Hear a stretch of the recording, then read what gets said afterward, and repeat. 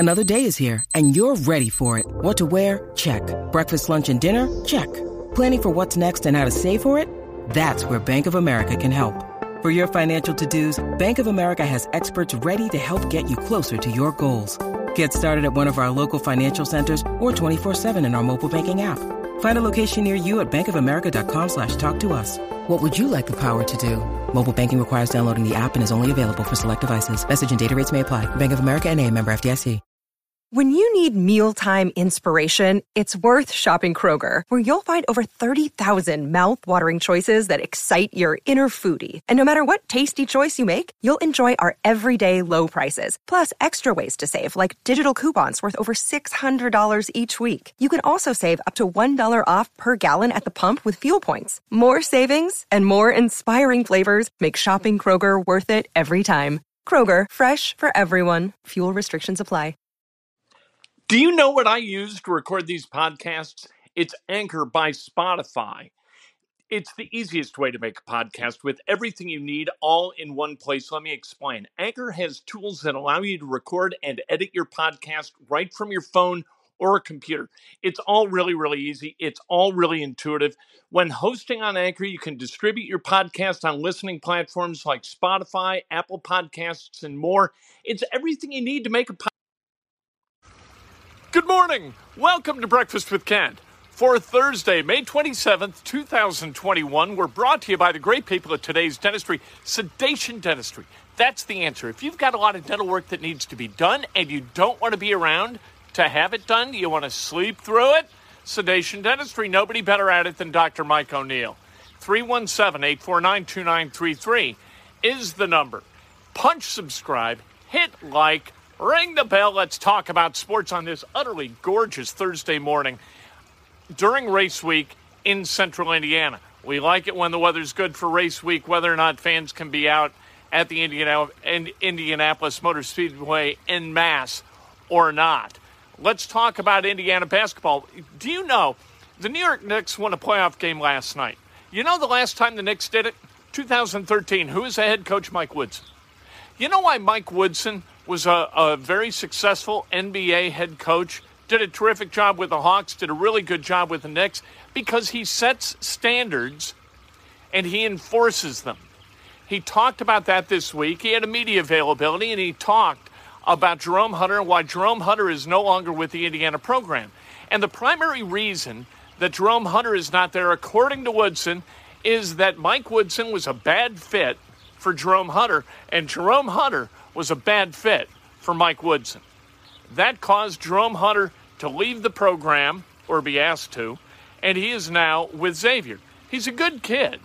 You learn as you're young that you need to adhere to standards. And if you are lucky enough to have a leader who enforces the standards that he creates, then you've got a chance. You got a chance to become an adult. And I think that this process is leading Jerome Hunter toward adulthood, and it's also leading the rest of the Indiana Hoosiers toward adulthood and toward a very successful 2021-2022 season. You've got to have standards, and those standards don't just need to be communicated verbally and written on a smart board. They need to be communicated through action and enforced through action. And Indiana is doing that with Mike Woodson as the head coach. Jerome Hunter gone, you can bet that that got the attention of everybody in that program, and everybody who wants to work at the level that Jerome Hunter was incapable of working at is happy with this change. Maybe not that Jerome Hunter is necessarily gone, but that the coaching staff doesn't have to spend a lot of time and effort trying to get compliance from a guy who had no interest in complying and was a bad fit to begin with their leadership. Now, that doesn't mean that Jerome Hunter isn't going to flower and blossom at Xavier. What it means is he was a bad fit for Indiana. Good for Mike Woodson. Good for Indiana. Good for the players who are still there, figuring out what it is to be a Hoosier under Mike Woodson. Good for Mike Woodson. Hate to see the guys who've left, right? Love to see the guys coming in. I want to see that team coalesce. A lot of talk about the 1980 Hoosiers and the 1981 Hoosiers. Do you know the difference? And talk about the talent level on the 80 team. being better than the talent level on the 81 team that won a national championship. It's true. The 80 team was more talented.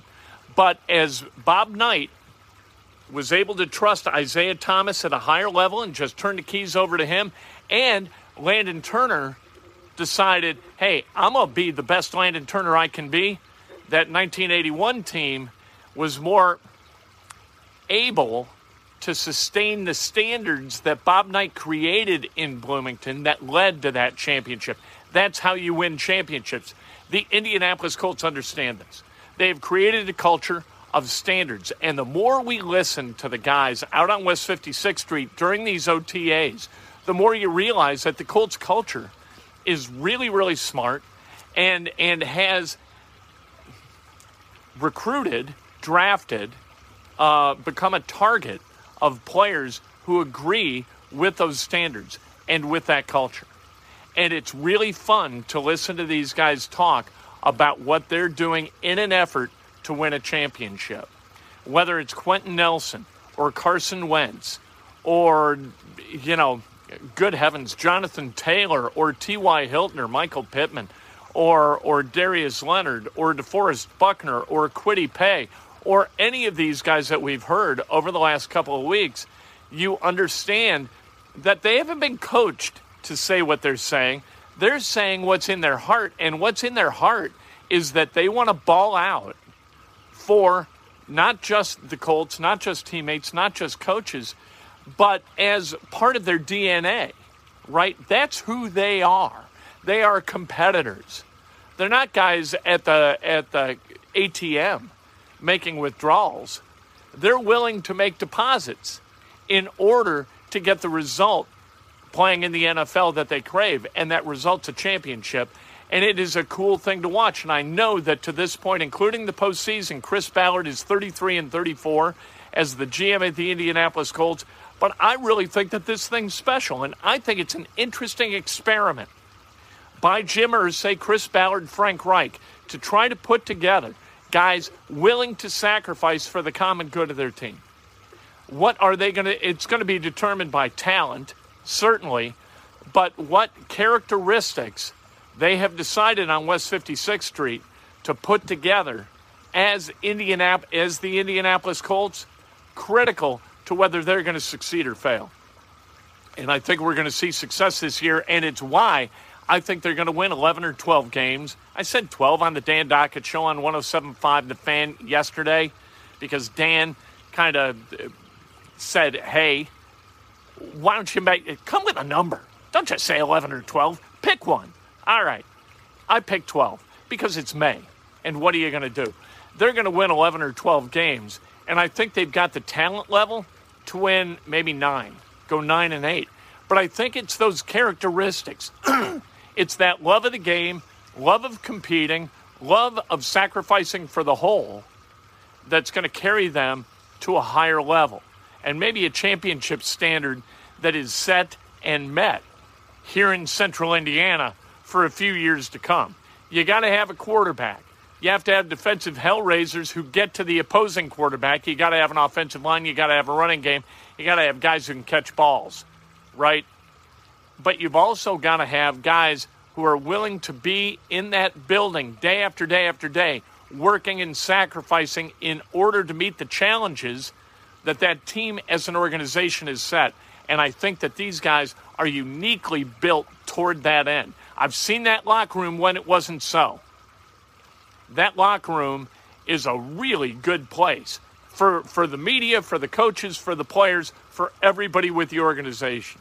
And I think they're going to win a lot of games. Brian Bowen, lately of the Indiana Pacers, no longer a Pacer, had his suit against Adidas and, Gatto and Code and all of these guys dismissed yesterday because it didn't meet the standards of a RICO lawsuit. And so Bowen, trying to get some cash because his life was inexorably changed by those who tried to prey upon him for their own greedy needs, including his father, wasn't named in the lawsuit, but tried to extract money from shoe guys and from the Louisville coaching staff, guys like Kenny Johnson. in order to secure Brian Bowen's services for Louisville basketball. No doubt, Bowen's career was derailed as a result of all of that greed. Let this be a kind of a cautionary tale for families looking to cash out early because of a child's talent level. Don't try to extract money before that money is rightfully offered and gotten. Don't do that to a kid. Don't think, here's our payday. You got a 17-year-old who can play basketball or football or baseball or whatever, hockey. Don't cash checks based upon that kid's abilities to play a game. Enjoy watching the kid play a game. Put the kid in a position where he or she can succeed playing a game. The money will come if the value is there. Wait. Be patient. And understand that there are more important things at play than your immediate ability to go cash checks based upon your kid's talent. My God. When did what I don't understand is why Brian Bowen Sr. isn't being castigated publicly for that greed and exercising that greed. What a horrible, horrible example of fatherhood he represents and what he did. And a lot of people say, well, yeah, I mean, the kid's worth money to Adidas and Louisville basketball. So go get your money. Go get paid.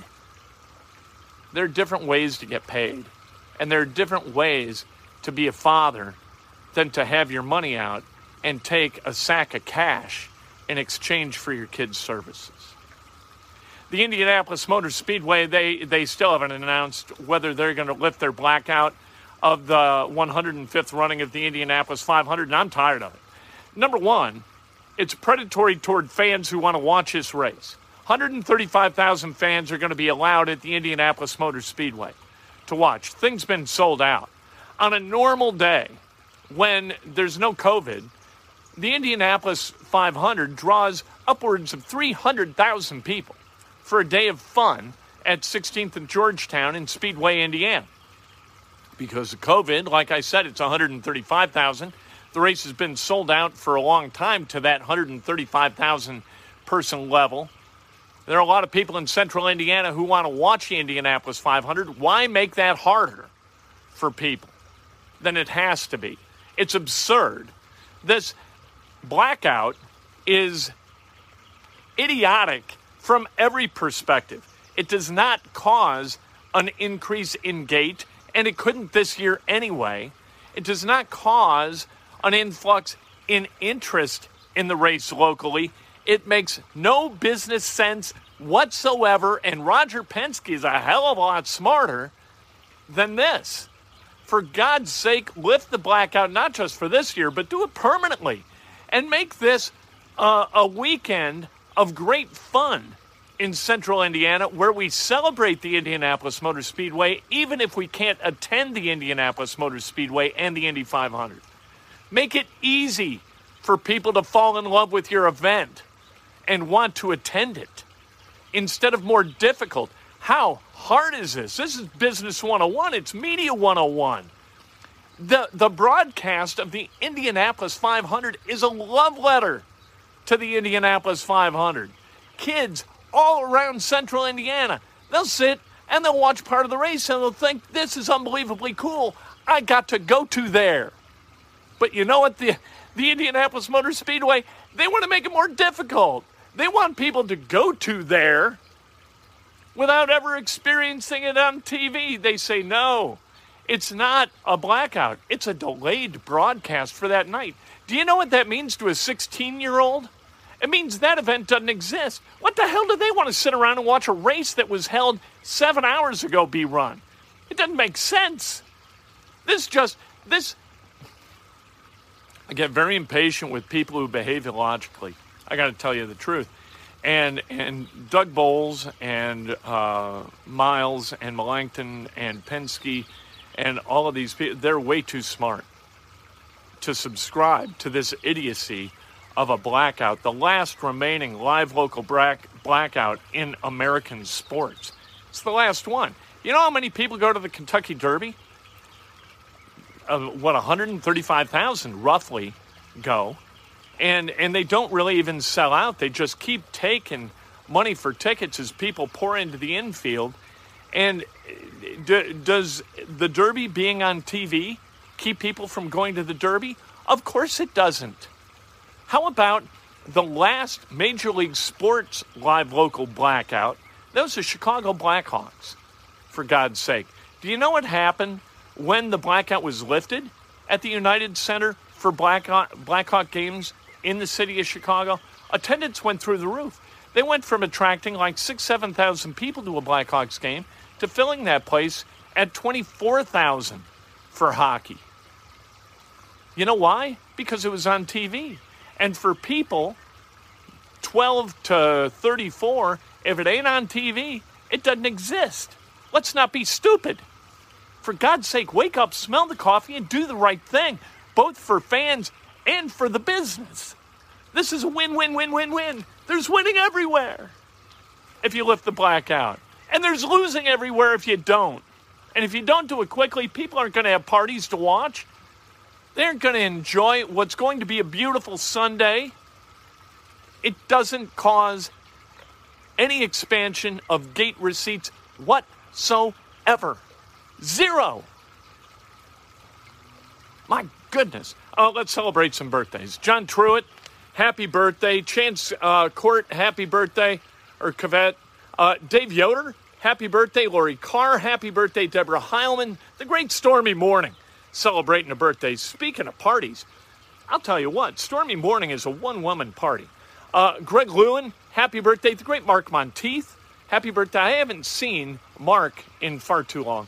Ryan Moore, the great Stully, Brian Stull celebrating a birthday. Mark Pay, happy birthday. Robert Johnson, Mark Schilling, and the great Ari Schifrin, happy birthday. Thank you very much, John. I appreciate it. You can hear the cicadas. Cicadas are everywhere.